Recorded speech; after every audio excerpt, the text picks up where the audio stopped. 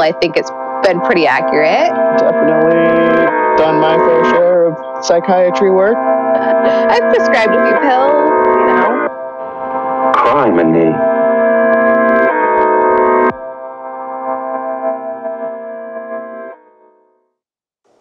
Welcome to this week's episode of Criminy. We're your host, Matt and Angela, and we are sorry for this late episode, but things happen and we are doing the best we can. Yeah, life gets crazy. Life tends to get in the way. All right, so this week we have some more fucked up things to tell you, and I'm excited to tell you horrible things. I'm pretty sure that you know this story, Okay. but it's a doozy. Okay. Okay. So I got my information from law.justia.com. Oh, I just want to say, okay, last night I had a really horrible dream. And I thought it was like really bad omen in my life. But then I realized that I've been reading all these library books that are about murder. And I was like, well, it could just be related to that. So hopefully nothing like terribly wrong happens in my life that my dream like predicted. What was your dream? I had a dream that there were a bunch of dead owls. Okay. You're all like, I'm like thinking that you're like dreaming that you're like being murdered and stuff. And you're like, this is like a bad omen. And then it's like dead birds. A dead owl is a bad omen. Like 6 dead owls. 6 That's bad got to be omens? like at least something really bad might happen to me. I'm just saying. Well, were you like watching The Staircase or something with the owl? No, I've been reading. No, I've just been reading like books. Owl books? No, they don't even have to do with owls. Huh. Shit. Well, I'll just be avoiding Okay. you for the next Well. year. You probably should. Oh, you know what? Oh, in the middle of the night, I think I heard an owl because one sometimes hangs out around here. So I think I heard one and then, murder and owl together in my dream. Yeah, that'll do it. Murder Okay. owls. Okay. Yeah, okay. Well, glad Sorry, we go figured ahead. that out. I feel relieved. Shit. Okay. Okay. My information is from law.justia.com, Wikipedia, criminalyintrigued.com, and LA Times.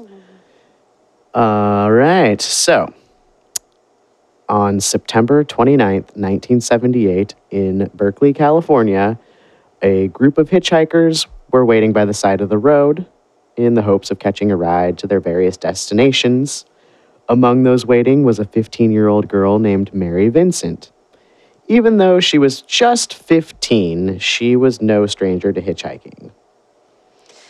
Ugh. Now, hitchhiking was pretty common back then, days before Uber and all those things, and, before a lot of the horror stories of hitchhiking.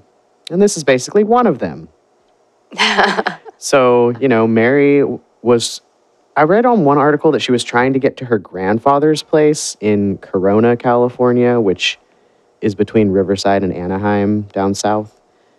And also, anything named Corona now, just unfortunate. We're going to have to change all those things. Yeah, that really sucks. Like at the beginning when no one was buying Corona beers. And they were like, oh. Sucks for you. Too bad your beer sucks too. Yeah. So, like, one story said that she was trying to go to her grandfather's place down there, and other stories didn't mention that. They just mentioned that, like, she apparently was from Vegas and kind of, like, hitchhiked throughout California, and she was a dancer, and so one of the... She's a child. She's a child, yes. But she was also, like, a pretty good dancer, and... I guess she had done some dancing in Vegas and maybe like in... Like she has a career now? She was trying to start a career. Okay. And she had like a dance teacher who was like kind of setting things up for her, I guess. Okay. But also that she didn't necessarily like get along with her parents very well. So she was just constantly like hitchhiking, sleeping in abandoned cars or unlocked cars. That's so stressful. Yeah, because I guess like her mother was a blackjack dealer in Vegas and her dad was part of the National Guard or something. And I think they were going through a divorce at this time. So she was just kind of like, I'm out. You guys are crazy. I'm doing my own thing. I'm going to be a dancer. Yeah.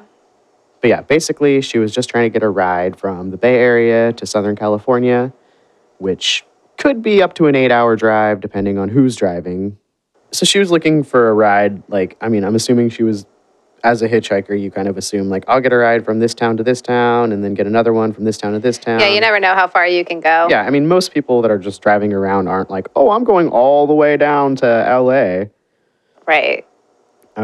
But again, hitchhiking was common practice, and she felt pretty comfortable with herself, and she'd done it a million times. So when a van, Well, that reminded me. One of Zachary's friends is like, "Oh yeah, I'm gonna be in California. Like in a couple weeks, you should come visit me." And he's like, "Oh yeah, cool. Where are you gonna be?" And he's like, "Down in LA." And he's like, "You do realize it would take me like minimum 8 hours to go meet you, yeah, right?" that's not a visit. That's like we have to plan a journey. It's You like have to plan so a journey. far. Yeah, it's so We have far. a huge state. It's so long. Huge. Huge. So, when a van pulled up with an older guy in his 50s in the driver's seat, she thought nothing of it. His name was Lawrence Bernard Singleton, a former merchant seaman. And boy, what a seaman he was. Ugh. What a waste. Some of the other hitchhikers allegedly, some of the other girls kind of told her, like, maybe she shouldn't get in that van with that guy because they got kind of creepy vibes off of him. But, you know, she's a 15-year-old. Yeah. She knows it all, and she felt comfortable because she had done it a bunch, and he Yeah. seemed like he was nice. And he even told her that he would take her the whole way, even though it was out of his way, which is like a huge red flag. Like how much out of your way? Well, considering that he lived in San Pablo, which is like a 20-minute drive from Berkeley, I would say about an 8 to 9 hour drive out of the way. Uh-huh. So, Yeah, kind of like one of those things where it's not a trip down there that most people would be willing to take no. just to drop you off. That is a lot of gas money and a lot of time. Yeah. Yeah. So she climbed into the passenger seat and they headed east on 80. Trust your instincts, everyone. If your instincts say no, don't do I it. know, but her instinct said it was okay.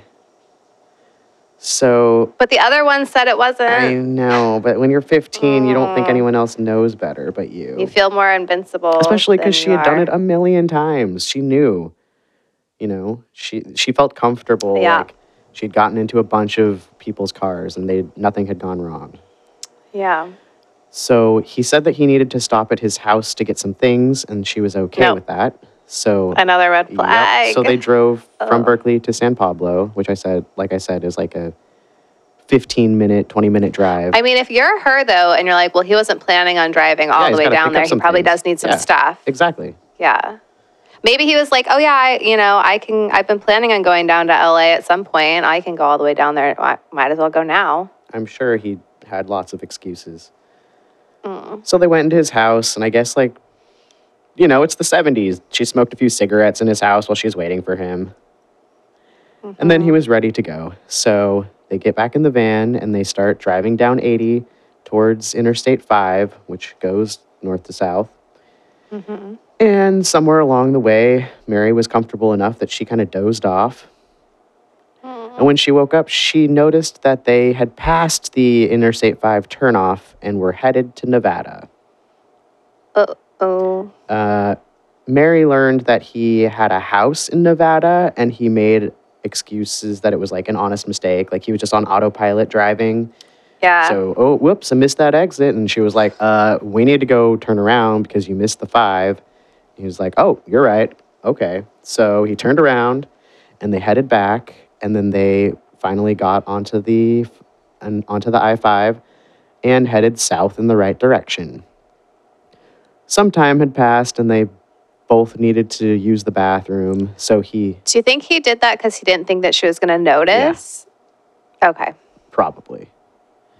I mean, she's this little girl. She Right. doesn't know, according to him. Well, and she's sleeping. She's not going to like recognize, even though they look like very different highways. Yeah, but if you're 15 and you're not a driver, you might not know that. I mean, I wouldn't have paid attention to that. I didn't even know where I was going, like in our hometown. I had no idea. I got lost there all the time. right. Yeah. So he had to pee, or they both had to pee. So he pulled the van over to the side of the road, and they both got out and they peed or whatever. And then Mary noticed that her shoe was untied. And according to one source, it said that she got some kind of weird vibes from Lawrence. And when she noticed that her shoe was untied, she decided that she better tie them up in case she has to run. Oh. So she bent down to tie her shoes, and that's when Lawrence, the loser, hit her in the back of the head with a hammer. Oh. He then threw her into the back of the van and tied her hands up, and then he tore her clothes off and he raped her. Oh. Then he got back into the driver's seat and drove into a canyon and parked.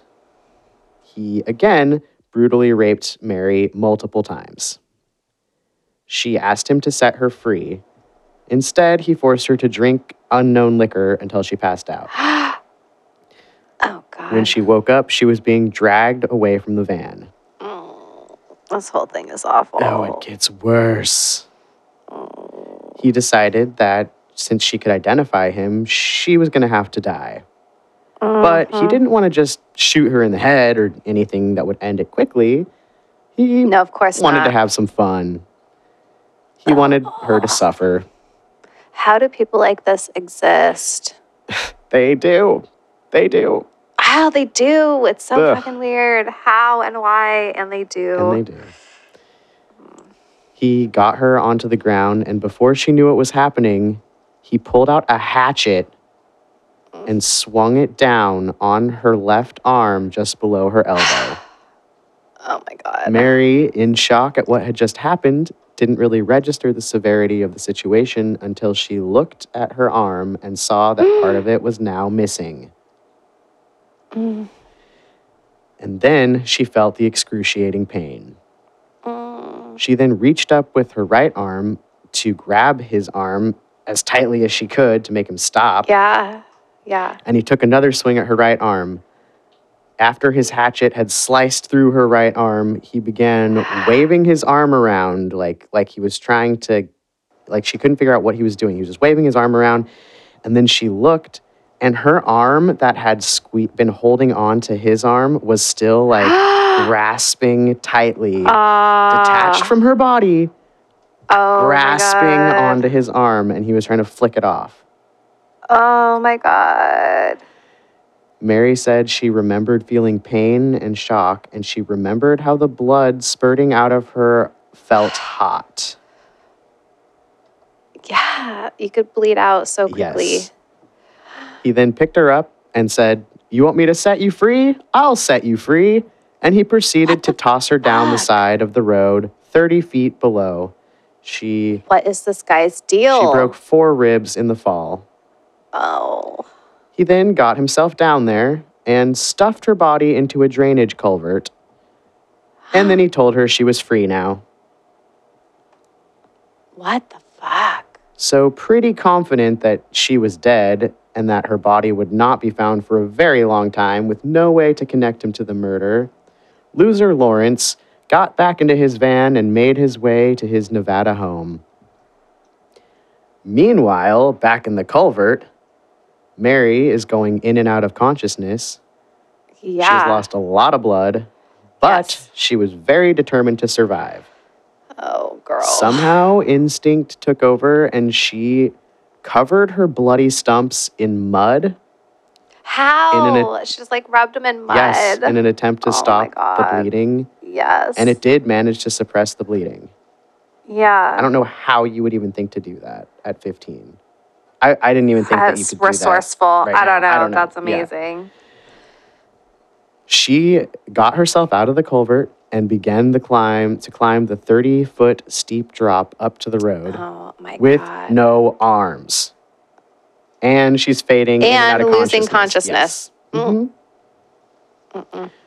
But And 4 broken ribs, so you can't even Yep. breathe. yep, and she's naked. Mm. Somehow, though, she made it to the top and Oh my she was God. able to get onto the road. And she began walking down the road. And she was holding her arms, or what was left of Oh her my arms, God. above her head so that Yes. the blood and muscles So smart. wouldn't fall out.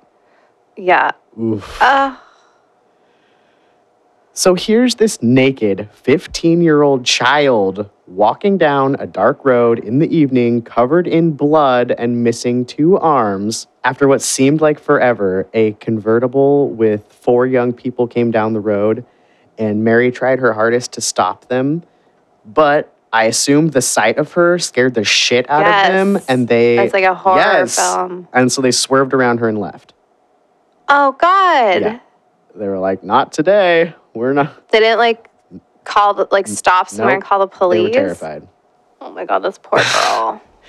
She like made it Uh-huh. all the way up there, and she's like, if I could just get someone to stop and help me, and like they won't stop. Yep. They God. sped up and went around her. So, of course, Mary's starting to lose hope. But finally, another car approached her, and this time, 2 women in the car pulled over, and they were like, holy shit, what the fuck? They got a blanket out, wrapped her up, put her in the car, drove her to the hospital.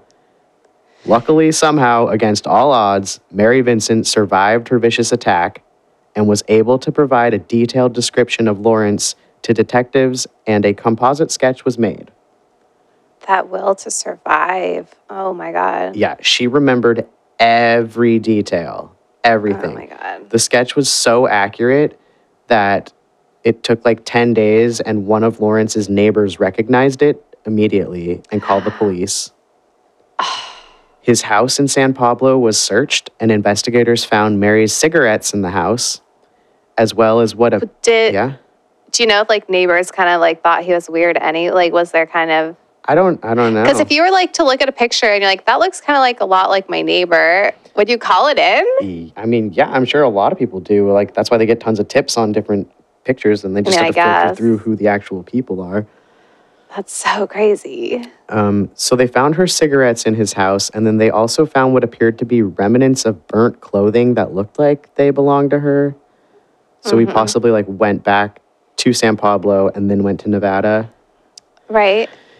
In Nevada, Lawrence cleaned out his van with the help of a neighbor. He removed the carpets and scrubbed the inside and outside of the van completely. And then a few days later, he tried to kill himself with an overdose of sleeping pills. But failed. Yeah, fucking coward. They always fail. Also, do that before you hurt someone else, you know? Yeah, kill yourself first. Thank you. Maybe be a little more successful at that Yeah, before you try That's and true. hurt Work someone. on that. Yeah. Perfect that Yeah, first. Yeah, get that in. Yeah. Get that really, really nailed Yeah, in. yeah. Dial it Dial in. that in. Make sure you get your self good and killed before you kill anyone else. Yes. Yeah. For real. For real. Yeah. Pro tip to any murderers out there. Go ahead and kill yourselves. That'd be great. Thank you. Also, did you see that thing on Reddit that was like this picture, that was like a picture of like these rules listed out, and it was like all the rules that women are told to like not get raped or whatever, but it was framed in like a way for like the rapist, or it was like, use the buddy system. If you think you're going to rape, bring a friend along who will tell you not to rape. Oh my And like they had like God. all of them laid out where it was like, yes, finally. Yeah. Like, why are you putting it on the people who are being raped? Why not put it on the rapists? Yeah. It was. I should have taken a picture. It was like so That's amazing. awesome. Where it's like, before you hurt someone else, just don't. Like, just stop. Just don't do it. honestly, just fucking kill yourself. You'd be doing the world a If favor. that was your plan anyway, Yeah. ugh, All rapists and horrible. murderers, just go ahead and kill yourself. That'd be great. just stop hurting people. Okay. So, soon after, the Nevada police got word from the California police that Lawrence was wanted for attempted murder. So, the Nevada police took him into custody. Just 2 weeks after the attack, Mary Vincent was given prosthetic arms, which she had to learn to use, Yeah. along with therapy. Yes. Only 6 months after her brutal attack, Mary would face Lawrence in court. The trial was moved to San Diego County because of the publicity. Didn't think he would get a fair trial. He doesn't deserve a fair Exactly. trial. Lawrence's testimony was not heard in court. Also, how are you going to get a fair trial anywhere? Like, you just see this girl and you're like, fucking guilty. Like, no way. Put him to death. Guilty as fuck. Seriously. But his testimony was not heard in court, but he did make statements to police officers. And for those statements, his story and Mary's story matched up in the beginning. You know, like she was hitchhiking, I picked her up, we went to my home, and then we got back in the car and I was going to drive her. Right? But he said that after She caused it. well, no, not necessarily, but Oh. after they left the Bay Area, he picked up 2 more hitchhikers. Men. Oh, mm-hmm. And He's just like a really nice guy who just like picks up all the hitchhikers. yeah, he said that their names were Larry and Pedro, which Larry is a nickname for Lawrence. Uh-huh. And I don't know about Pedro, but I mean, okay, convenient. He said that they all stopped at a bar and got some quote unquote dope, which I'm thinking he's talking about weed because he said that they smoked the dope and drank, and then they all stopped in the canyon for the evening. He said the 2 men paid Mary for sex, even though she's fucking 15. This is quite the tale. Okay. He then said that sometime during this, when the guys were paying her for sex, that he got kind of sleepy and he went and took a nap in the van. And then when he woke up, he found Larry driving the van back towards San Francisco. What the fuck? Yeah. And Okay, so he was asleep the whole time. he was just being a nice guy. He was slept just through picking- them getting back into the van, starting up the van. Well, they had been smoking driving dope away. and drinking, you know? Well, yeah, you know when you smoke weed, you just Excuse me, it's amnesia dope. hits. Dope. Oh, Yeah, sorry. smoking dope. Amnesia hits, and you just So he wakes up and he finds Larry driving the van back towards San Francisco, and Mary's clothes were in the van, but Mary was not. And Larry apparently told Lawrence that Mary was on her way to LA. don't worry, she'll be fine. She'll make it on her own. Yeah, and then Lawrence said that he ended up driving the 2 to San Francisco and left them there. And then he decided to, go to his Nevada home for vacation. Okay, so he picks them up. They're all headed towards LA, but then they murder someone or think they murder someone, and then they decide, oh, we'll just go to San Francisco instead. Well, he didn't say they murdered anyone. They said that she was on her way. She had gotten a ride from someone else, apparently. They dropped her off in some canyon, Yeah. and she found her own And ride. she found a ride that was conveniently going down to LA. Right. Yep. Okay. Well, Good story.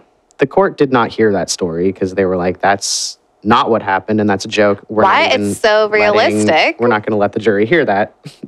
It's so believable. So he was indicted on multiple counts, including forcible rape, forcible oral copulation, kidnapping, sodomy, mayhem, and attempted murder. Mayhem. He pled not guilty on all charges. Bullshit. Mary was able to recount every single detail. Wait. If that wasn't allowed to be his defense, what was his defense? They didn't say anything. Why not take a deal at that point? I don't think he was offered a deal. Oh. Okay, good. Never mind. Yeah, so like I said, Mary was able to recount every single detail of what had happened Mary. and was able to point with her prosthetic to Lawrence and tell the court that he was the monster that had done these awful things to her. She described in great details what happened. After the trial, Lawrence, he tried to appeal like 4 different times. Stop wasting everyone's money. Yeah, he tried to appeal once, saying that based on his defense never using his statements to the police. Right, he had no defense.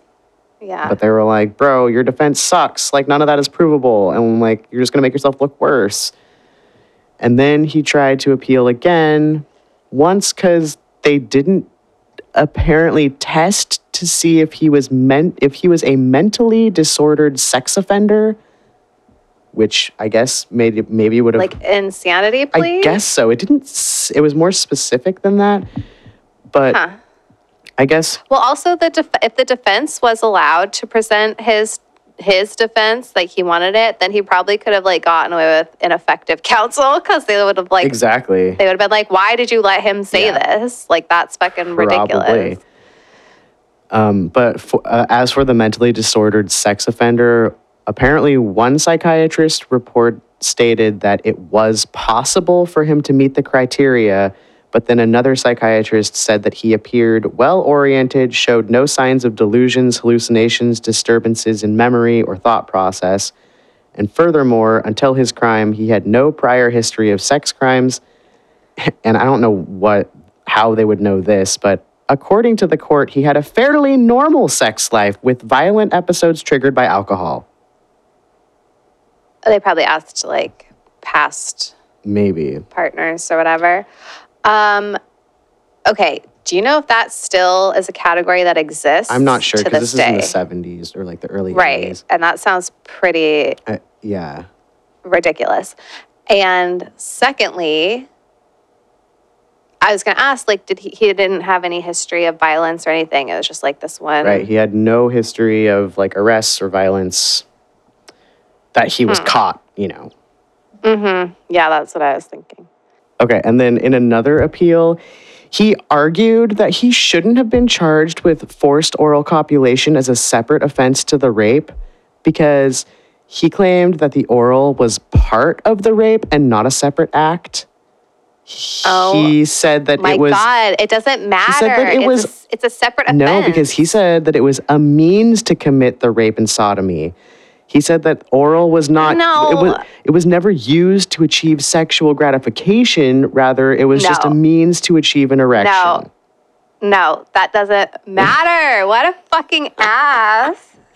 Right? Like, you're really grasping at straws here. And... He's like, yeah, I did it. I'm not going to deny that. But it shouldn't be an offense, even though I admit Well, I shouldn't that have I been did it. charged separately for it. It should have just been like Okay, part each of... act is a separate offense. But it wasn't offensive because I was just doing It's it to super like offensive. do this other offensive thing. I'm highly offended. This is disgusting.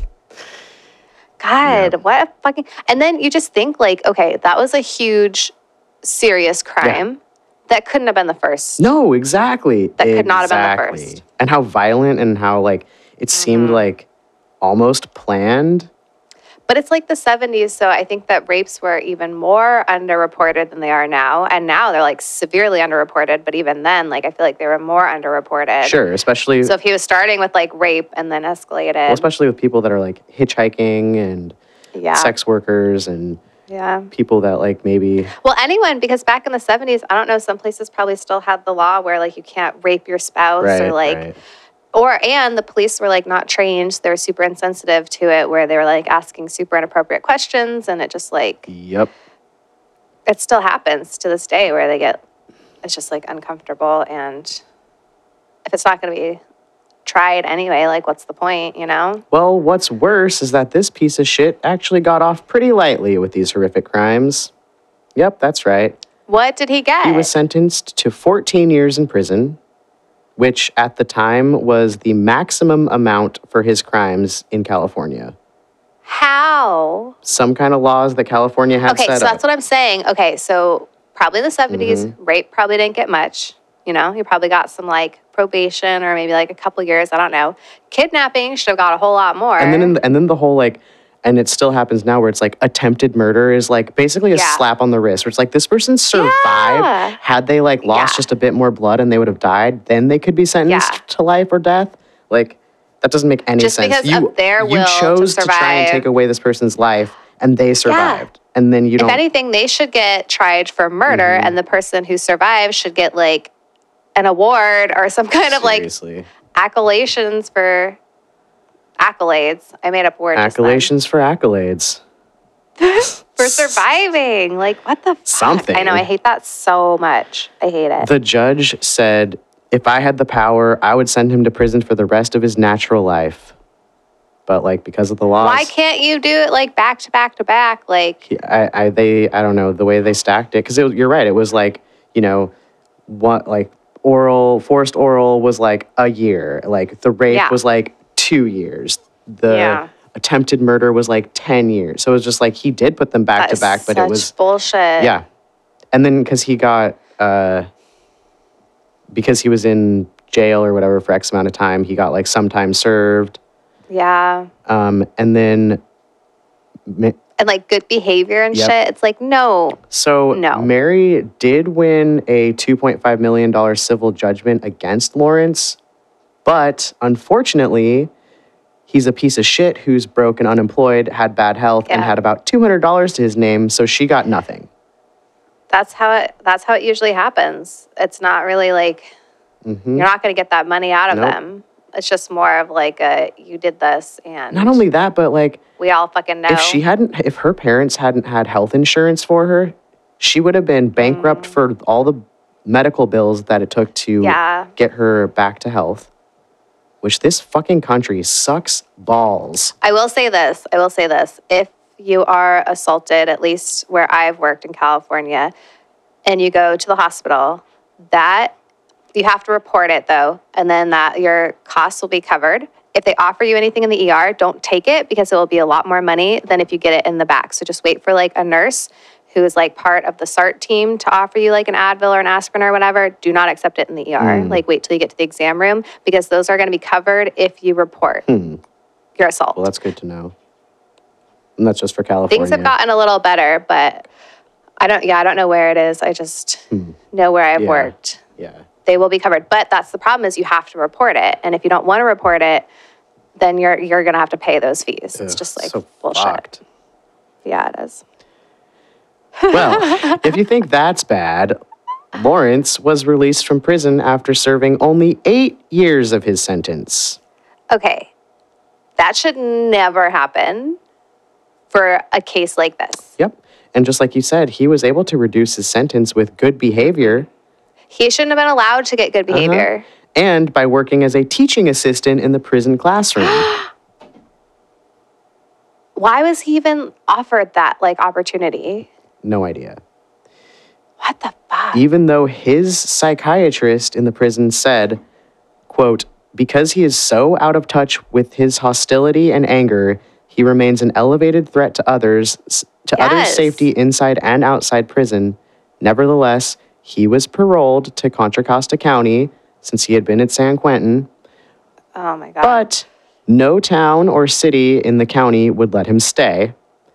Every Yeah. place that he moved to, the whole town would erupt in giant protests, and basically, like, officers would have to come with like bulletproof gear and Nobody wants him and nobody wants the responsibility of like a seriously dangerous person in their town. yeah, so the police would have to go escort him, put him in some bulletproof vests, escort him to the next town.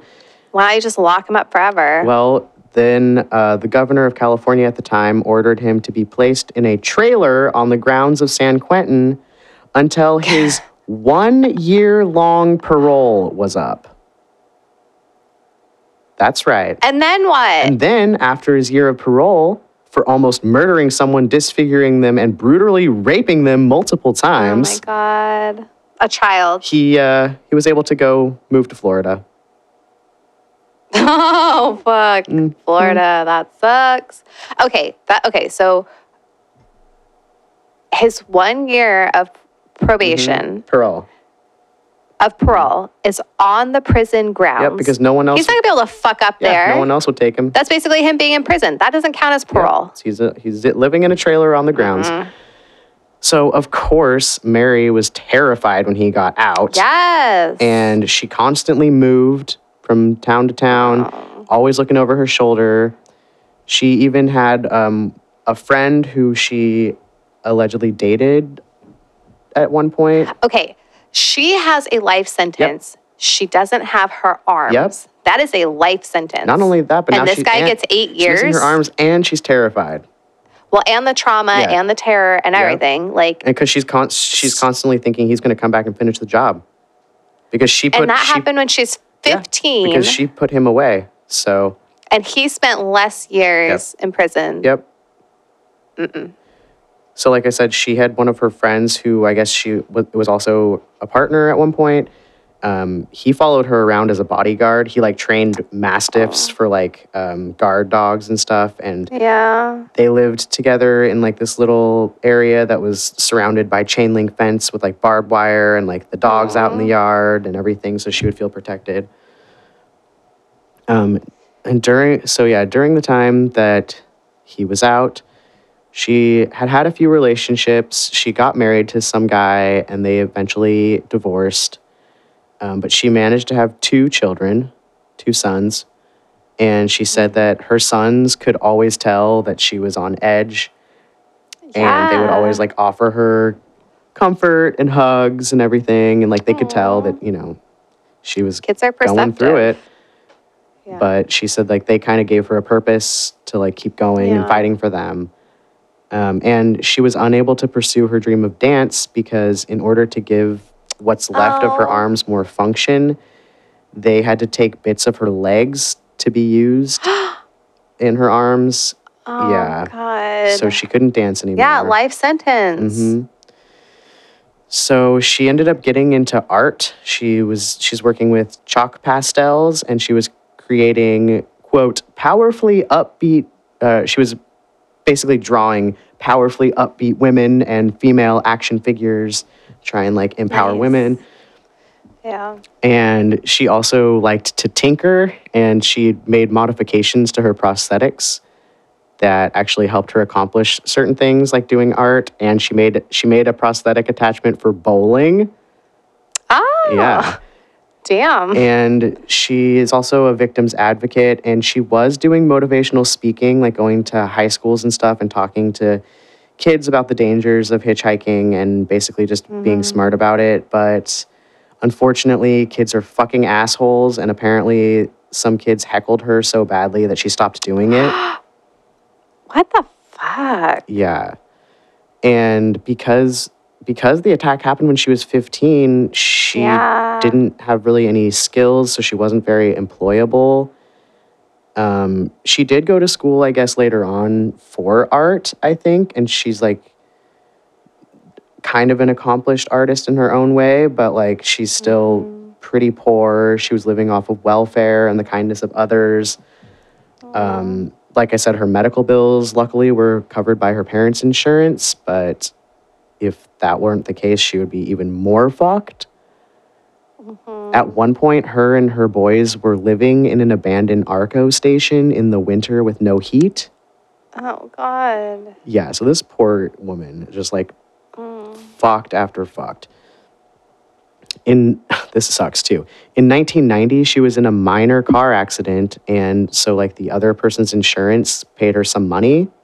Well, our fucking dumbass federal government was like, "Oh, looks like you got income, so we're going to cancel your disability checks." Yeah, pieces of shit. I think just as bad as the murderers, like fucking basically sentencing her to, poverty, complete poverty, and she's Oh got my children.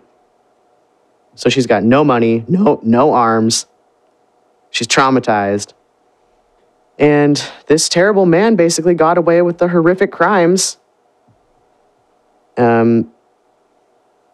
So obviously the sentence that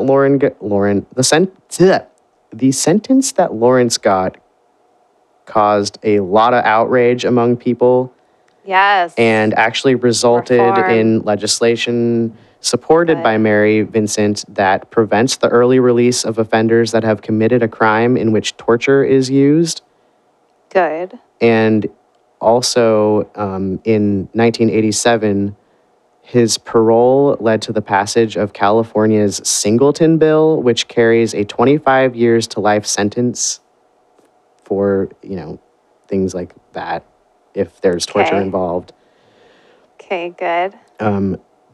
And right before Singleton's parole ended, Donald Stahl, the Stanislaus County prosecutor at Singleton's trial, said, "I think, if anything, he's worse now.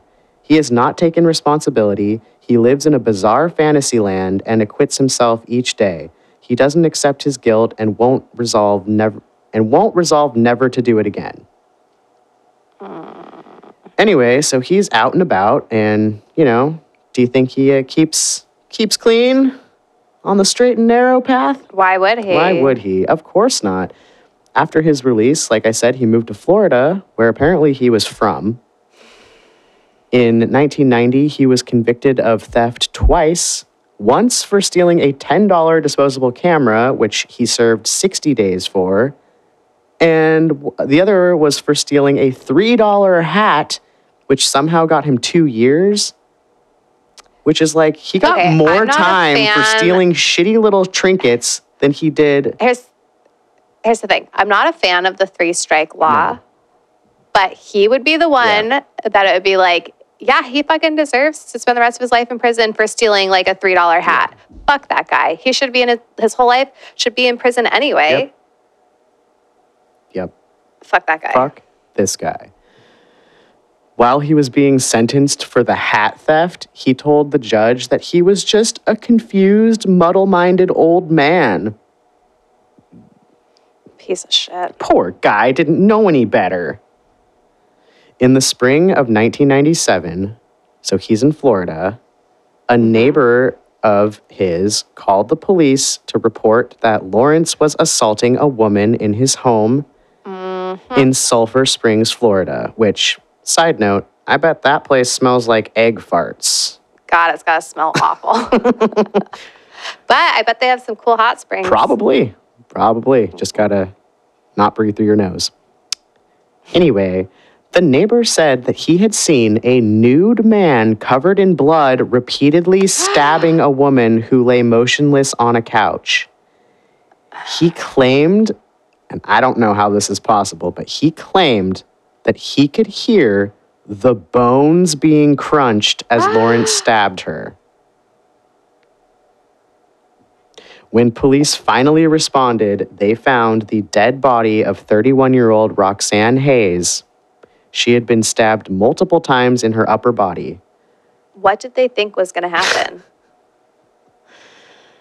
I have no idea.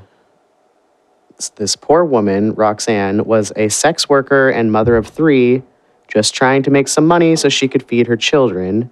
She just ended up with the wrong person.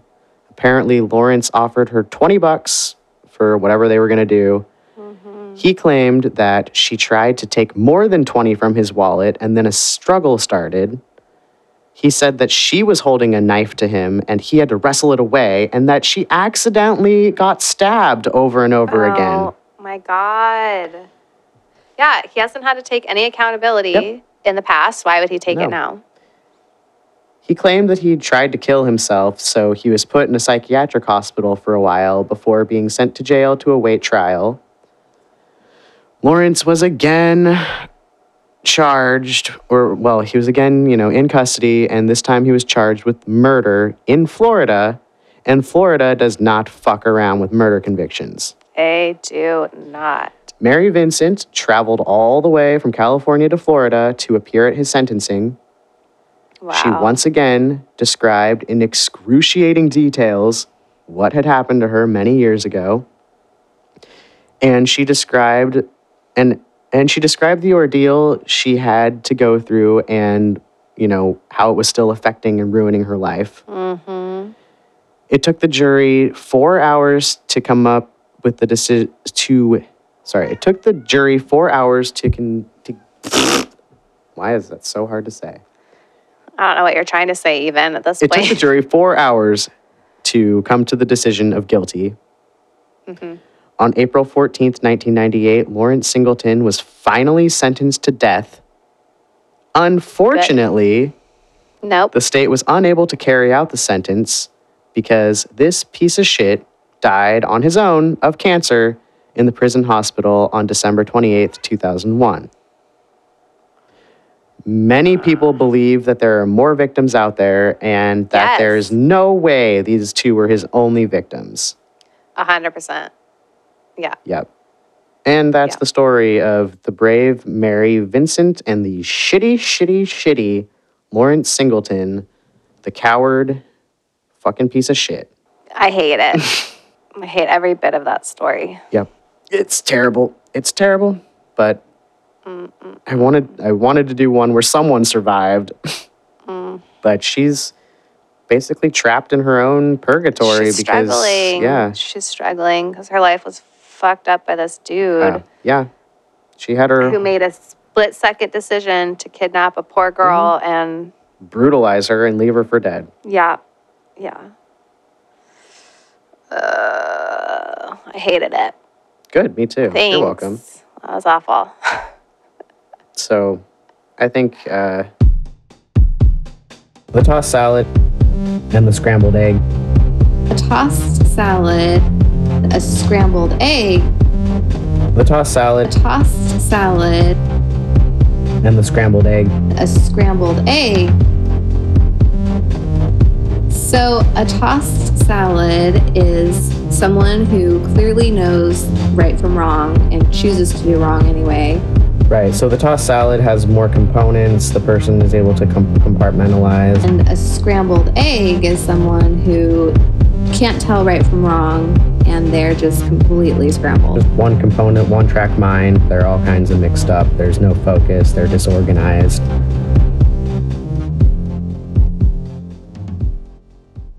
I think he wants to be a scrambled egg, but he's a tossed salad piece He's of not. Yeah. He is. He He's- just. It's not that he doesn't know that he's doing wrong. He just won't admit to it because he's a cowardly piece of shit. Yeah, so he's a tossed salad that claims scrambled egg. He tries to, but no one's buying it. No, because he's horrible at coming up with excuses. Because he's a piece of shit salad. Piece of shit salad. Hated it. That was horrible. Yeah. So sorry Yeah. about that, but it's a crazy story. Yeah.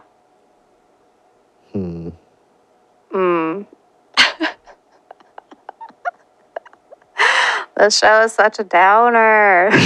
What, you were hoping for a happy story? I was like having a good day, and now I'm like depressed. Shit. Okay,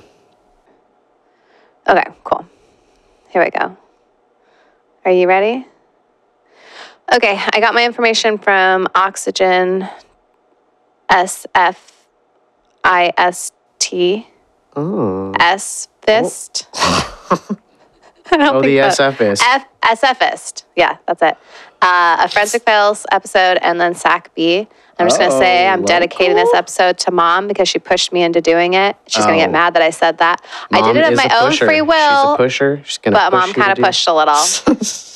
So you probably already know I'm going to do this one because she was like, she and Dad both made a big deal about it because it was in the SAC B, of course. Wow.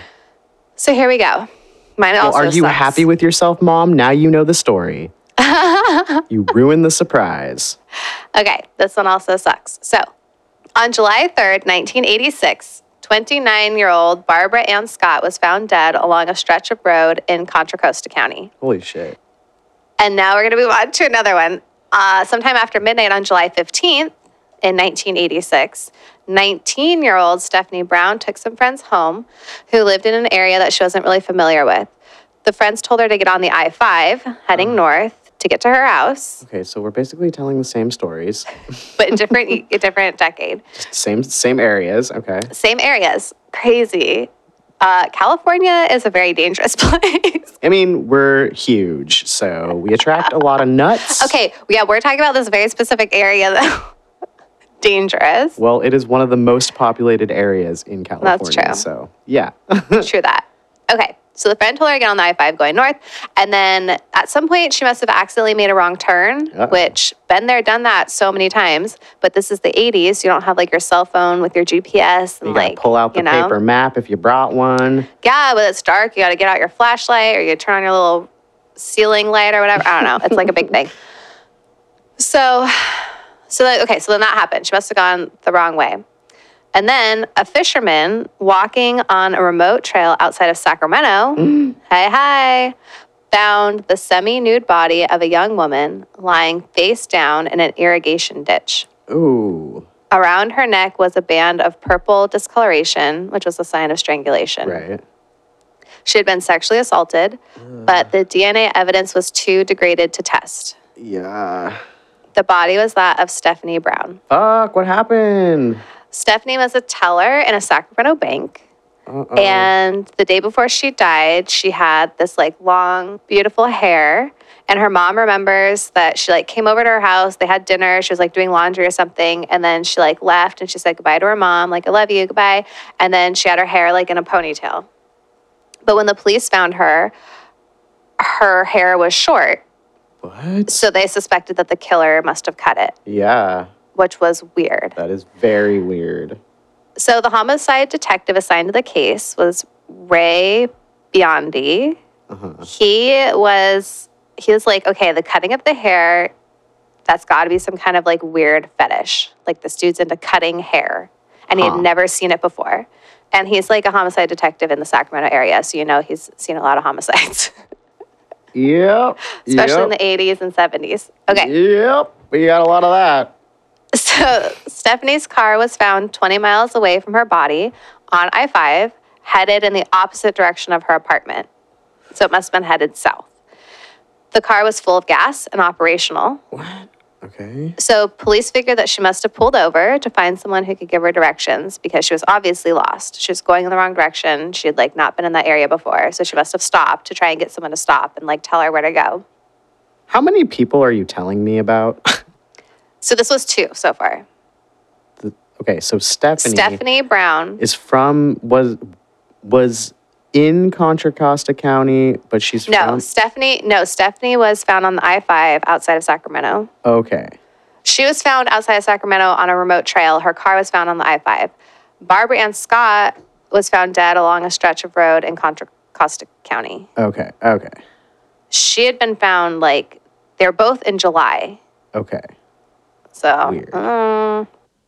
Okay, just 1 month later, on August 17th, 26-year-old Charmaine Sobra and her mother had been out to dinner and were headed home. Charmaine was the mother of 3 from Sacramento. Her car broke down in a deserted stretch of I-5. So they like pull over, and a man in a dark sports car, a good Samaritan, stopped Why does and all offered this to fucked help. up stuff happen on the I-5? Like everything bad happens. I hate the 5. It's so boring anyway, It's and then so like so much boring, shit and there's happens. so much murder and rape happening on the Just I-5. avoid the I-5. Jesus. It's the fastest way to get north to south, but I'll take like back roads. I don't care. I hate the I-5. Yeah, it's like cursed. It is. It's so scary. Don't do it. Okay. He stops and he's like, oh, hey, I could take you to find a phone to call for help because obviously no cell phones. But I'm in a 2-seater. It's a sports car. I can only take one of you. Oh, no. So Charmaine was like, okay, I'll go.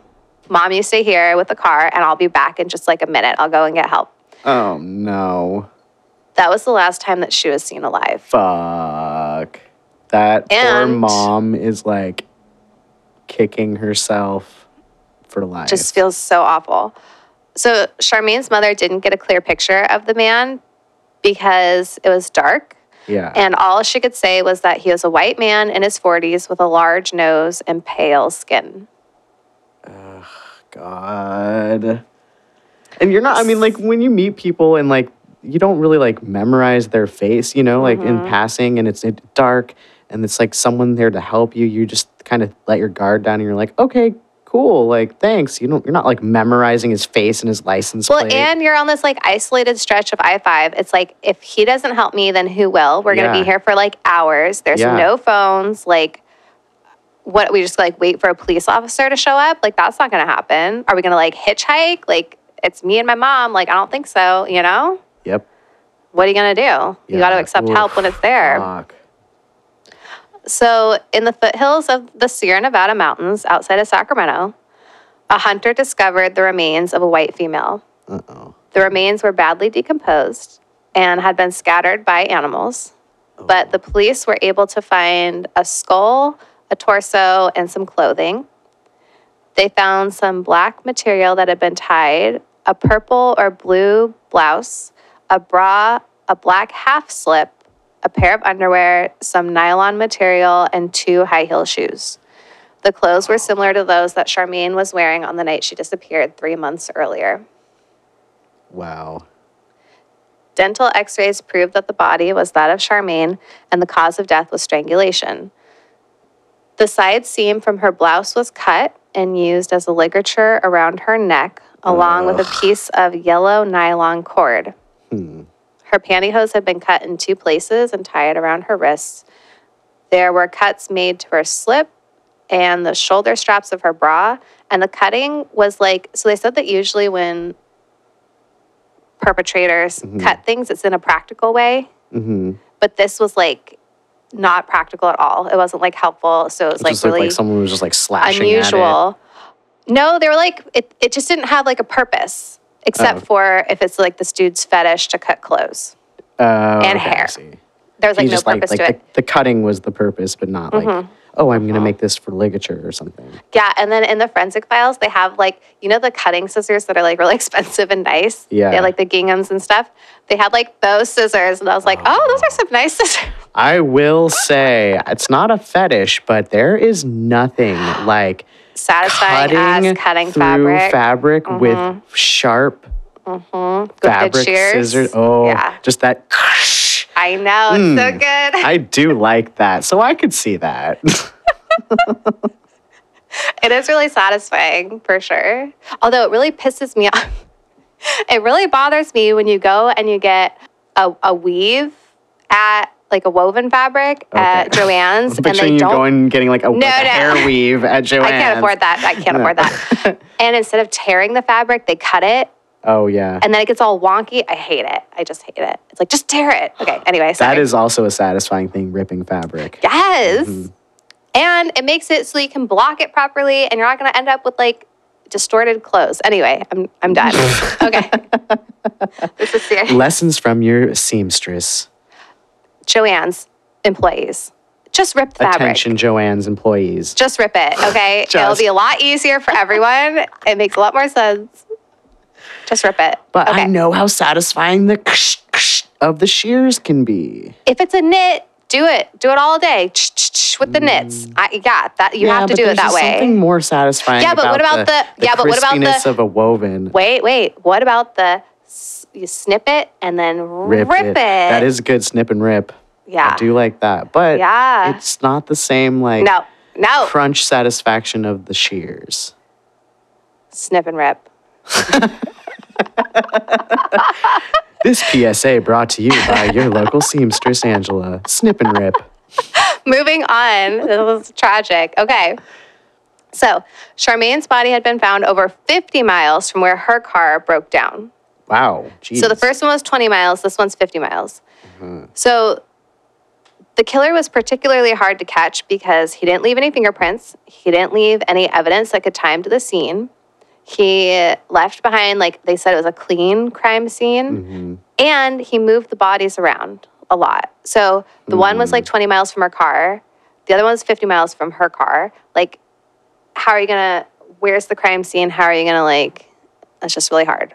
I don't know, because like part of that to me almost sounds like he's just getting a little bit more confident about like having their car for a longer period of time. He doesn't have their car at all.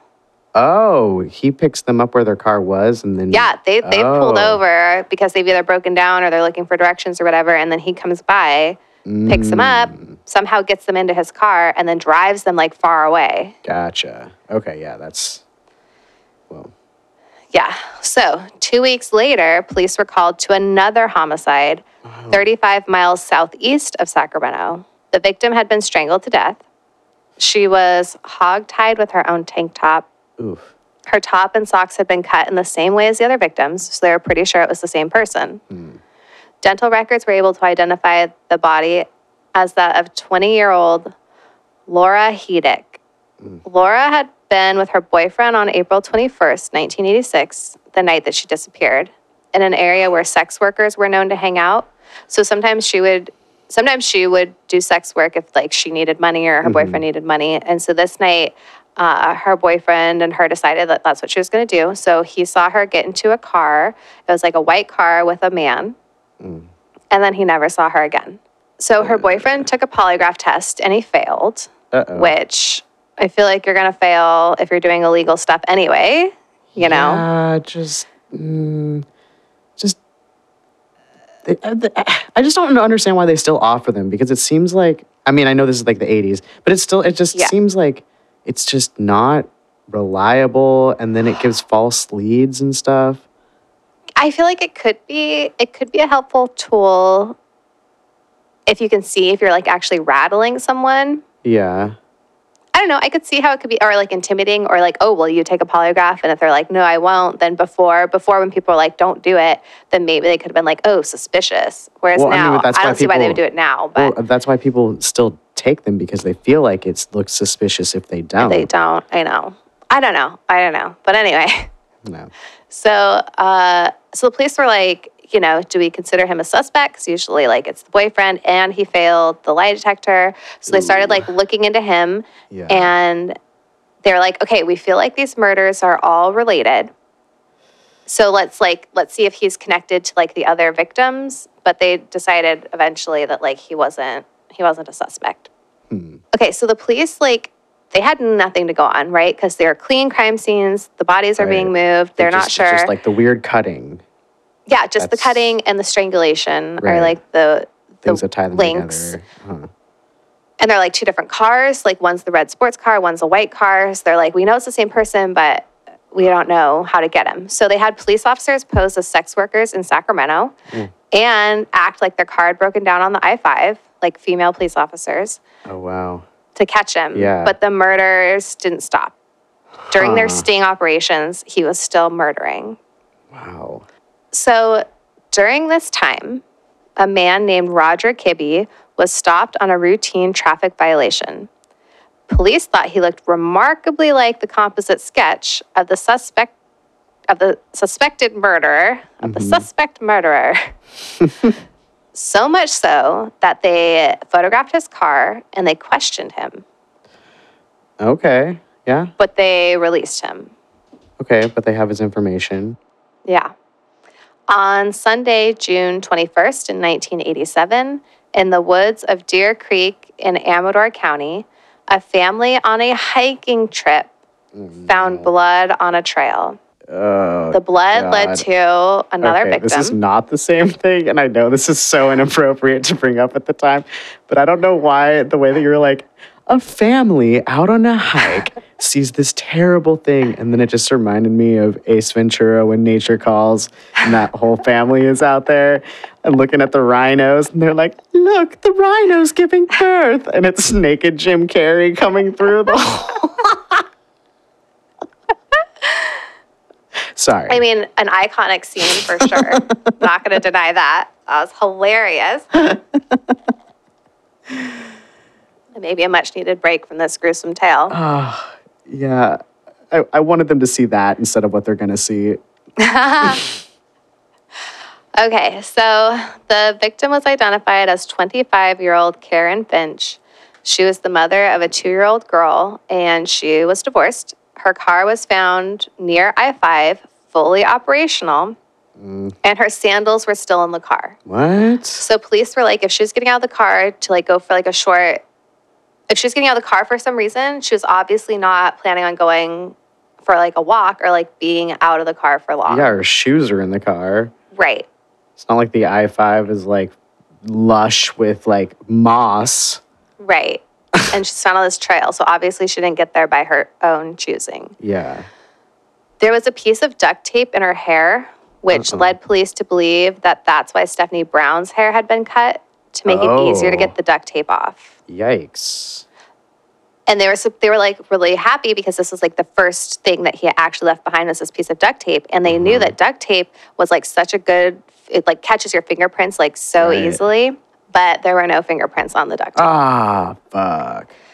So they figured that the killer had used duct tape to gag his victims. So they put it around the mouth and then around the hair and Right. then would like cut it out before he would leave. And then it So seemed he's like, taking evidence too with him. yeah. So it seemed like he knew about the duct tape being sticky and leaving fingerprints. Mm-hmm. So then at the crime scene, they think that like something went wrong because instead of strangling Karen, he stabbed her with the Oh. scissors, I believe, and then he left that duct tape behind. So they were like, something something went didn't go different. according to plan this time. So based on where the bodies were found, it seemed like the killer made the women walk into isolated areas. there weren't any roads or places that you could park by closely. So they think that he like threatened them and made them like walk great distances into like these isolated areas. So a few weeks later in 1987, another victim was found. It was the nude, decomposed body of 17-year-old Darcy Frankenpole. Shit. Darcy had run away from her home in Seattle, and her body was found in a deserted area of Highway 50 near Lake Tahoe. Ooh. Side note, Roger Kibbe's brother lived in Lake Tahoe. Okay, connection. The cause of death was strangulation. Her blouse was tied around her neck with a wooden garrote.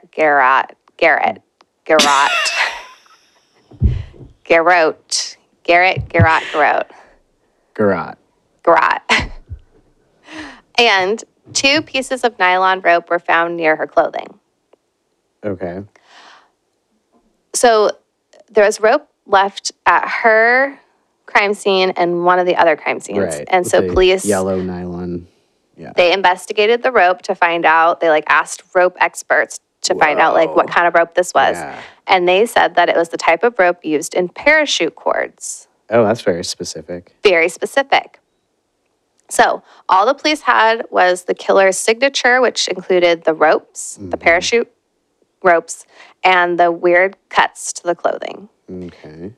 So they figured that he had to have a pair of scissors with him at every crime scene and that he was using that specific parachute cord. Yeah. So before the end of the year in 1986, 25-year-old Catherine Kelly Quinones disappeared. She was a mother of 2. Holy shit. How many women in how much time? It's like more than 6 within basically a year, a little more than a year. Oh, okay. So he's just going. Like 2 a month, 1 another month, 2 another, like crazy. Okay, so then a few months later, in Forensic Files, they're like, oh, it was like a totally, it was like a crime, not like the others or something. But I was like, no, this is definitely like obvious. Okay, anyway, so in downtown Sacramento, a woman named Deborah Guffey was picked up by a man. She was a sex worker. And when he parked the car at Hagen Oaks Golf Course. Oh, shit. Oh, hey. He got violent with her. He smashed her head into the dashboard, and then he tried to handcuff her. But she was a fighter, and she managed to get away, and she ran away screaming. Holy shit. Then Go, girl. police officer happened to be driving by, and she flagged him down. What are the chances? And the police officer spotted Roger Kibbe throwing a bag out the window. Oh. So he pulled him over. The bag had a garrote. In the bag was a garrote fashioned out of a pair of dowels and some parachute cord, a pair of scissors, a sex toy, some women's hair ties, and a pair of handcuffs. Oh. Sounds like a rape murder kit, right? Yeah. So officers arrested 48-year-old Roger Kibbe for assault. He was tried on charges of battery and solicitation and sentenced to 8 months in jail for the attack on Deborah. In the meantime, they were trying to like get more evidence not frame him. They were trying to get more evidence to be able to charge Convict him with him, murder. Yeah. There's Frame no him. framing happening. What? So basically they have like 8 months to do this, right? So the different stories, some say that Roger Kibbe was the manager of a public storage facility, and then other people said that he made and sold furniture. I'm not sure. Could be both. He was married to a woman named Harriet, and he had a daughter from an earlier marriage, and they lived east of San Francisco. So I don't know exactly where, but Okay. I also read that he lived in Citrus Heights, I think. Well, I mean, that is east of San Francisco, like really I know, like east. I feel like Sacramento area. I know. I don't know. So, a background check revealed that he had been arrested when he was 15 for stealing women's underwear of clotheslines. Okay, so he'd steal women's underwear off of clotheslines. He would cut the underwear in a particular way with his mother's scissors. Ew, that's creepy. His mother's scissors. I know they said that. I was like, that's so creepy. I have to say it. Gross. It's really gross. Although if they were nice fabric shears, Could have been. They could have been. he probably didn't know where to get them. I mean, we destroyed all of our mother's nice fabric scissors.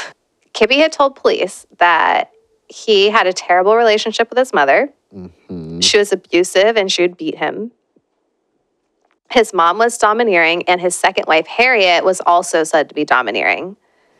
Also, she's interviewed in the Forensic Files if you want to watch it. He was also teased and bullied at school. He had a lisp when he was little, and I guess the kids would tease him about it. And that's all the background I could get from him. He was also a skydiver. Oh. So parachute cords, right? And his brother was a homicide detective in Nevada. So police had suspected for a long time that he had inside knowledge about crime scene investigation techniques. Oh, that's right. Because of the duct tape and because he always left a clean crime scene. And because I guess when they're getting a little more sophisticated with DNA, he left one person in a culvert or whatever where there was water. Yeah. So it's kind of like with the Green River Killer, where they knew that he was paying attention DNA. because he started leaving bodies in the river as opposed to on dry land. So, Rod, If you feel like your skin is dry land central, you should check out Humble Bee Herbal's lotion. moisturize with their great products. They don't use any chemicals. They don't use anything weird. It's all natural. It's all good.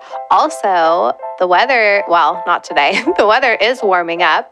And you don't want those cracked, dry land central heels in your sandals. So try out their foot salve. Happy you don't want Feet those foot salve. gross. You don't want your gross feet. Let's cure them up with some Happy Feet foot salve. And foot soak. And coming soon, a pumice soap that will scrub that stuff right off. So check them out, humblebeeherbal.com. Get your products at humblebeeherbal.com. Promo code CRIMENY20 at checkout for 20% off your first order. humblebeeherbal.com. Okay, so Roger Kibbe also owned 2 different cars. One was a dark sports car, similar to the one that picked up Charmaine, and the other was the white car that picked up Laura Hedick. In the white car, police found some rope with a garrote tied to the ends, a set of handcuffs, and scissors. So he has multiple kits. Yeah, he threw one out the window. He has Yeah, to have one for each interesting. car, plus, Plus one for his fanny pack. Plus you gotta always replenish your ropes and your duct tape and your. you're going to leave the garage. I mean, you might as well get new scissors all the time too, because they get dull really quickly if you don't take care of them. But that's if you're cutting things that aren't That's fabric. right. That's right. Only cut fabric with fabric scissors. We get it, Mom. Yeah. We know now. Yeah. Yeah, stop telling us. We know. We know. After we've destroyed how many scissors? I just remember cutting paper, and then Mom would be like, "Are those my fabric scissors?" And we're like, "They're the only ones we could find." And then she's like, "Well, now they're paper scissors. Great. I have to go buy more." Yeah, ruin them. And fabric scissors are expensive. If you get good ones, they are. Yeah. Yeah. Okay. Anyway, back to murder. so they finally knew who the serial killer was. Obviously, Finally. there's just one problem. There was What? no evidence tying him to the crimes. Shit. Un- It's just all circumstantial right now. until Oh? a criminalist found 2 carpet fibers on Darcy Frankenpole's dress. Whoa. They were blue, triangular in shape, and made of nylon. They matched the carpet found in Roger Kibbe's car. Yes. The criminalist also noticed something that had been overlooked. What? So she was like, because I'm a woman, I know that when pantyhose come off, they come off inside out. Okay. I don't think it takes a woman to figure Well, that out. no one else figured it out until she was like, I bet if I turn these pantyhose right side out, I'm going to find some fiber on them. So she I mean, did. it's awesome that she did, but isn't it? It's basically like taking off a sock. It's going to come inside out when you take a sock off. Well, I was trying to think about that actually, because with socks, like I usually try to get, you get the toe, you get the band going, and then you get the toe. Because if you just pull them off the wrong way, then they're gonna like not get washed in the washer very well.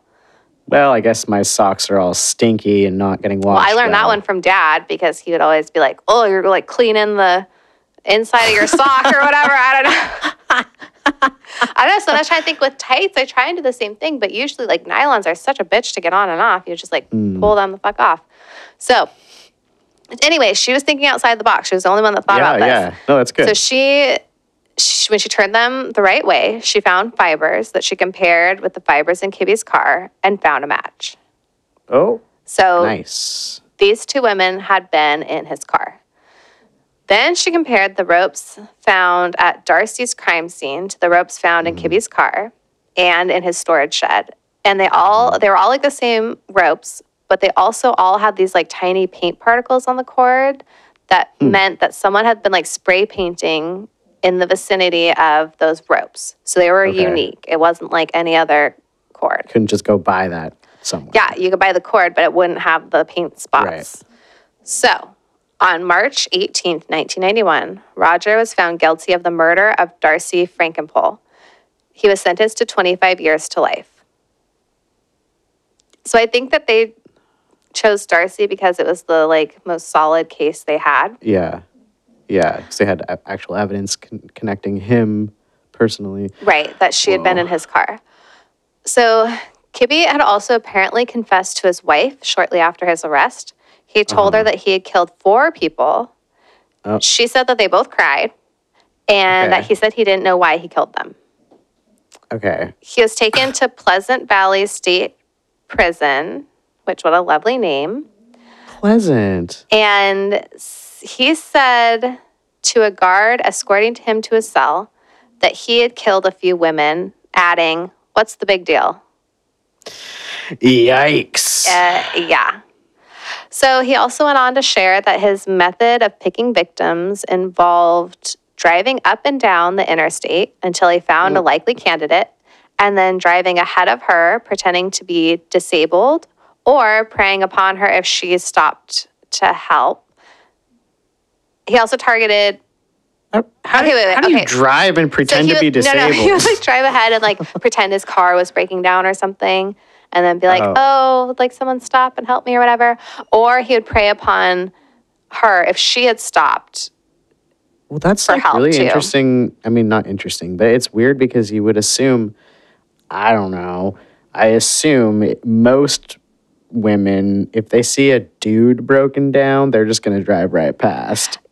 But not if you're like a kind person who's like concerned. You might stop and be like, "Hey, do you want me to take you to like a payphone, or do you want me to like drive you to a mechanic or something?" I guess it's different before cell phones and stuff. Yeah. I feel like there was still, I mean, not all guys know how to work on cars, you know? No, I know, but well, it's not necessarily that they would work on cars, but just like, I'm a woman alone in my car. I'm not going to pull over with some dude I don't know and try and help him. Well, unless you're like a nice person, like I said, and you pull over and you're kind of like, "Hey, do you want me to like drive ahead and like ask for help or something? Yeah.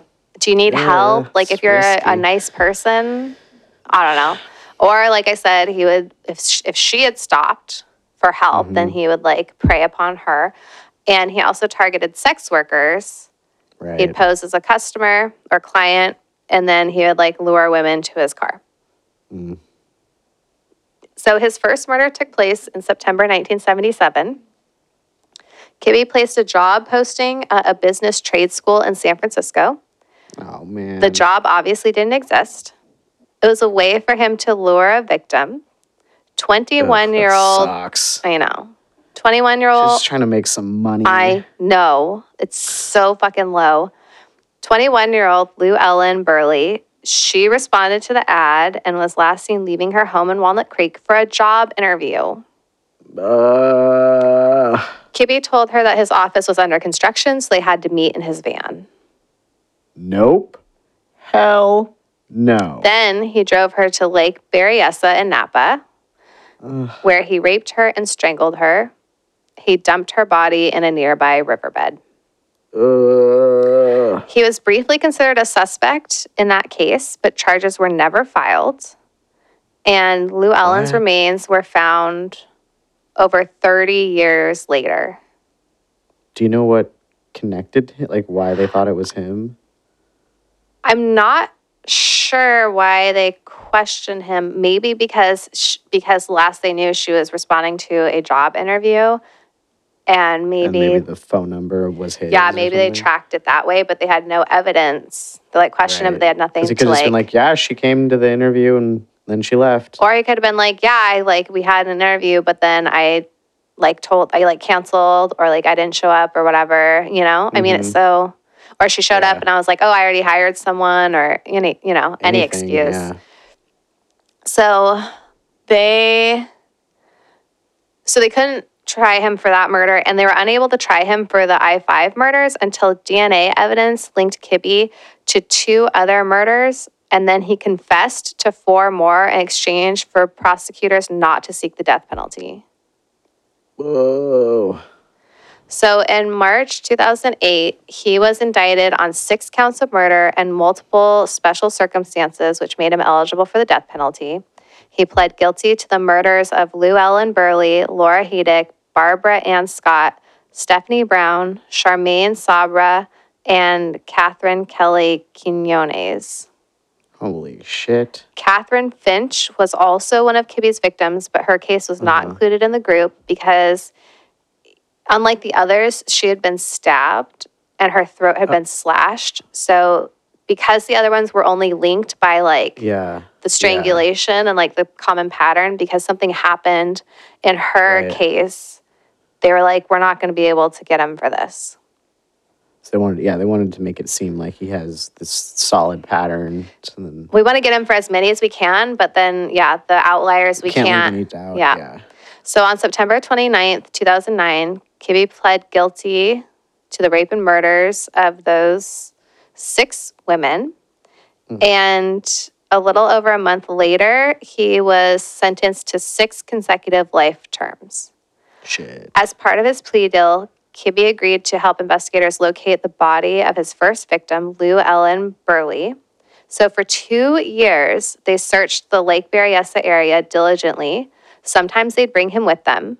They'd like get a McDonald's Oh, how nice. and they'd take him for an outing. Yeah, okay, I understand. I had this conversation with mom and dad. Like, I understand people want to know like what happened to their loved ones and they want to find their bodies and all of that. But this guy's getting like special outings and special treatment of at course he's McDonald's gonna be like- for 2 years. Yeah, so of course he's gonna be like, oh, I know where it is. I'll take you. It like Or should not. I know something else. Here, let's go to Oh, McDonald's you know and go for what? a I drive. like not remembering today. I guess this is kind of like a loss. Maybe tomorrow I'll remember more. Mm-hmm. It's just like they should not get special treatment. And then they just feel like more empowered and like better about what they did because they're like, oh yeah, I'll help find. I'll get out of here for like a day in a beautiful And like they're like Berryessa. manipulating the system It's by such like bullshit. getting what they want. Yep. And then, so for 2 years they searched, and then the terrain had changed so much, basically over the 30 years. So he was of little help, of course. Because he'd be like, oh yeah, I think I recognize this, but it's changed so much, so I don't know. So finally in 2011, DNA testing confirmed a piece of bone pulled from a creek bed belonged to Lou Ellen Burley. They found like a tiny piece of bone. Her remains were later laid to rest in Klamath County, Oregon, where she was born. So, as for Roger Kibbe, so they think that he's definitely committed way more murders because his first murder was in 1977, and then he didn't really start again until 1986. So they think during that span of time, he definitely had to have been like murdering people. Definitely. So they don't even know like how many he actually killed. And we'll never know because at 12:45 a.m. on February 28th or March 1st, 2021, a guard conducting a head count at Mule Creek State Prison in Amador County found Kibbe, 81, lying on the floor of his cell. His cellmate, Jason Boudreau, 40, was standing over him. Boudreaux, a self-described Satanist and sex offender with a 666 tattoo over his right eye, That's some good alliteration right there. was convicted in 2011 of strangling his then girlfriend in Riverside County. He had strangled Roger Kibbe, his cellmate, to death. I mean, I'm not mad, but it would have been nice if Poetic he suffered justice, a little bit more. for sure. You know. Also, how many people did he murder? Yeah. Well, but it's not like I doubt that we would have known anyway. No, He's he not gonna, wasn't tell telling. I anyone. know. Well, it's kind of like the whole Ted Bundy when he was trying to stave off the death penalty, and he's like, "Oh, I'll tell you more. I'll tell you more." But he was Yeah. jerking people around, lying and Yep. just manipulating. It just gives them more time to manipulate. He dropped her off at Lake Berryessa. You know that's where her body was Yeah. left. Don't be taking him out there. Go search Yeah. on your own. Don't take him out there and get a McDonald's and do the whole thing. That's Mm-hmm. you can't trust them. You can't trust these people. No. And they don't deserve an outing. They've been users forever. Mm-hmm. They're just going to continue to use and manipulate and get what they want. So that's the And story of the I-5 Ugh. strangler. Uh, I mean, I always told Mom that she was lucky to have survived Sacramento in the 70s, yeah. but the 80s too. Yeah, just in general. Just being a young woman in Sacramento area, ever, but mostly in the 70s and 80s, Yeah. she fucking survived. Fuck. Yeah. Yeah. The tossed salad and the scrambled egg. A tossed salad, a scrambled egg. Well, obviously this guy is a tossed salad. Yeah, dude sucks. Also, everyone What when a they were shitty they're shit. like, oh, he has this giant nose. And I looked at pictures. I was like, his nose is not that prominent of a feature. I don't really think he has a giant nose. Maybe it's the way he carried himself. Maybe it's the way he carried his nose. He had big nose energy.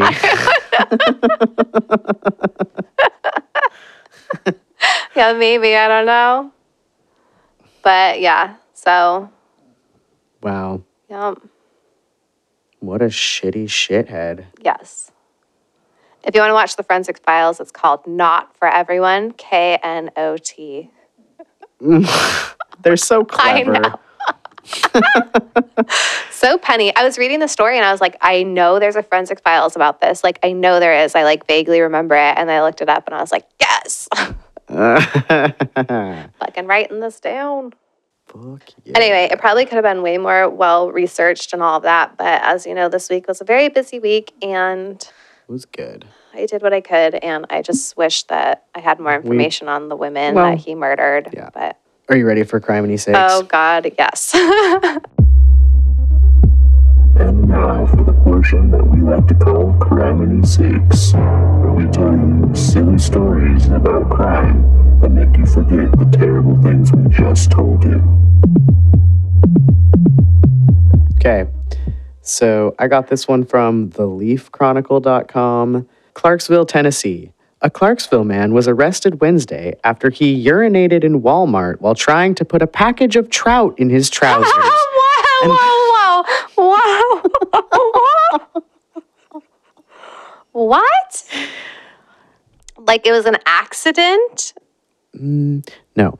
Then he told police officer that he wasn't concerned because his crimes were only misdemeanors, according to an arrest warrant. Clarksville police were called to the store at 2315 Madison Street at 1:33 p.m. Wednesday. A worker told an officer that the suspect, David Wiley, was seen urinating on the sales floor near the alcohol fuck? while trying to put a package of trout in his pants. He's just multitasking. And he then attempted to leave the store without paying. So the store The- worker's watching him as he's doing this? He tries And to calling the police. walk away? No, but I mean someone's watching him do this Yeah. and he's just Well, what are you supposed to do? just tries to walk away anyway. You're not going to walk up to someone Why who's are you peeing on the floor.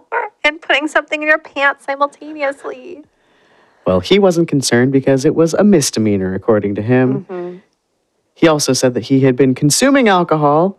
He repeatedly stated to the officer that he was not concerned with being cited for either offense because they were misdemeanors. Why trout? Wiley, I have so many asking questions. the real I have so many questions questions. Wiley's statements, as well as the detection of alcohol, led me to believe that the offenses were likely to continue, the officer wrote.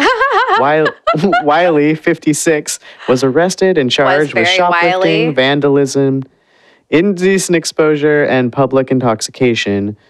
The warrant said that the value of the items he attempted to take was $130, No. and the vandalism was estimated at $10. It's like $130 worth of trout he was trout? shoving in his pants. No wonder he was going for that trout. It was like pricey stuff. Some Would have like caviar inside? gilded What? trout. Yeah, what? Walmart trout? First of all, you're taking trout from a Walmart. That's like not a good plan. Second of all, how much trout did he put in his pants? $130 worth of I trout. feel like that's a lot of trout. I know seafood's expensive. I get it, but that expensive? I mean, either that or maybe like he peed on some stuff that they like, added to Threw the away cost. because they're like, that's Well, yeah. gross. Yeah, yeah. Maybe he hit some like alcohol bottles. Yeah, because otherwise that's some He's been like pricey 4 trout. trays of trout. Like, How big were his pants, really? how big were these trout fillets? Were they like These the are whole so many fish? questions. Oh my God. What if they're like the whole fish? Yes, that's what I'm picturing. Did his pants have elastic at the band? Like at the You bottom? have to. If you're shoplifting, Yeah. shoving things in your pants, Yeah. you've got to Yeah. trap that trout before they get out. Yeah. Trap that trout. Don't let it out. Oh God. Yeah. So that's cool. Yeah. How big were these pants? I have so many questions. How big were the pants? The visual, though, is like what really. He's like makes he me like happy. grabs the trout. He's headed to the alcohol aisle with trout in his hands. He No, I stands think in he's front like of the alcohol. peeing through the alcohol aisle. Was like walking, like peeing, actively. walking through the alcohol aisle, just spraying Okay, it because I was with pee. imagining him like staring at like some alcohol on a What shelf. am I gonna get? Yeah. And then peeing while like putting the trout in his pants. Like, oh, I mean, I guess I could get more whiskey. Maybe I should switch to beer. Well, I mean, in that case, maybe because like he's got to empty his bladder so that he Yeah. can get some more alcohol. Well, and in also him. make more room in his pants for the Yeah, he's just trout. being efficient, really. Yeah. You don't want to What do get you pee want him on to the do? trout, Yeah. though. Well, they're wrapped in plastic. I can't imagine that they're like just loose trout. Oh, man. Gross. Yeah. Okay, this other one is from squeakly.com. Arizona officers received a report of a man that appeared to be kidnapped on February 10th. The alleged victim was supposed to hang out near the Coolidge Water Tower. When the officers arrived at the alleged crime scene, they did find a man in unusual condition. He was having a bandana stuffed in his mouth and his hands were bound behind his back with a belt. The man reportedly told police that 2 masked men hit his head, knocked him unconscious, and kidnapped him. He then went on to say that they were driving him around in a vehicle for a while until they dropped him off at the spot the police found him. The detectives conducted an extensive investigation of the allegations, but they failed to find anything that would support the statement. In fact, they actually found evidence showing that his story was clearly fabricated. The man was arrested on February 17th and is facing trial for false reporting to police. During an interview with the officers, he reportedly admitted that he made up the story to avoid work. That is elaborate. Well, I mean, you figure with a kidnapping, you could at least get a week off. At least. Maybe they'll pay for some therapy too. I don't know. That is so elaborate. He must really hate his job. Yeah. Yeah, or he's running out of excuses. Oh my God. Maybe he's one of those people who just like escalates their stories. You know, they keep Like getting more every and more week, like a insane. grandparent like a has pathological died, And they're liar. like, oh, well, I've killed off my entire Yeah. family. I've gone to all their funerals. I can't do that. Yeah. I guess I have to kidnap myself. Sounds like that person does need some help. Yeah. Oh. Okay, and then here's a short one from the New York Daily News. The double DUI arrest happened in East Nashville, Tennessee, another Tennessee one, shortly after midnight Tennessee. Thursday morning. Police say Natasha Nansel, 24, admitted she's had a glass of wine and an espresso martini at the Fox Ooh. Bar before driving her car into a trench after checking her cell phone. She reportedly called her friend Melvin Arndt for assistance. When the 30-year-old man arrived to help God. Nansel, He was cops drunk? say he struck her vehicle. Oh my Police said Arndt confessed to consuming 2 beers before driving. Oh, just two? He reportedly blew a .191 blood alcohol. How strong were And- those beers? And Nansel registered at a .179, and the legal limit is .08. So they both got DUIs. They're both like double, like over double the legal limit. Like that's pretty drunk. Like, fuck, can you come get me? I'm stuck in a ditch. Like, all right. I mean, I'm crash glad into they each didn't like. other. Glad they didn't hurt themselves or anyone else. Yeah, But like, yeah, what the but- fuck? That must have been a tricky spot to navigate. Seriously, what the hell? It's like I can't see you. I can't see you yet. Oh, there you are. There you are. Now we gotta call the cops. Damn it. Oh my God, what idiots. Yeah, so that's great. 2 beers, my ass. What the fuck? Maybe they were the 40 The ounce. triples, those like Belgian triples are like yeah, 9 in a point 40 whatever ounce, percent, 12% even. A 12% Yeah. in a 40. 12% 40s. I don't know. I was just playing Edward 40 hands and then I got the call. I'm not drunk at all. I'm fine. They're still taped to his hands. And then he's like, I just came from Walmart where I was peeing and buying fish. I don't know Anybody what's want any happening. trout? We can start a little trout cookout here on the side of the road. It's real Trout nice. cookout. Who's got the 40s in their pants? Let's do this. Let's call some more friends over. They can all crash their cars. And everyone bring something different to this potluck. Stop by the Walmart on your way out. Oh, God. Tennessee, what's happening? Well, at least we got a break from Florida. That's good. Yeah, at least Florida got a break. Yeah, for the criminy sakes. Yeah. Well, that was a wild romp of a ride. I don't know what I'm saying. Wild romp. Thanks for listening. Hey, thanks for checking us out. Rate, review, subscribe, and check out our sponsors, Humblebee Herbal, and use code CRIMINY20 at checkout to get 20% off your first order at humblebeeherbal.com. Check them out. They have new stuff every month, so get excited. We'll talk at you next week. We will. We'll speak at you next week. Goodbye. Goodbye. Oops, oops, oops, oops, oops. Yep, we got a lot of that. God, what is this, the witching hour? Accolations for accolades. I can't even modulate my own voice. Smoking dope. Oh, I heard that one. He had big nose energy.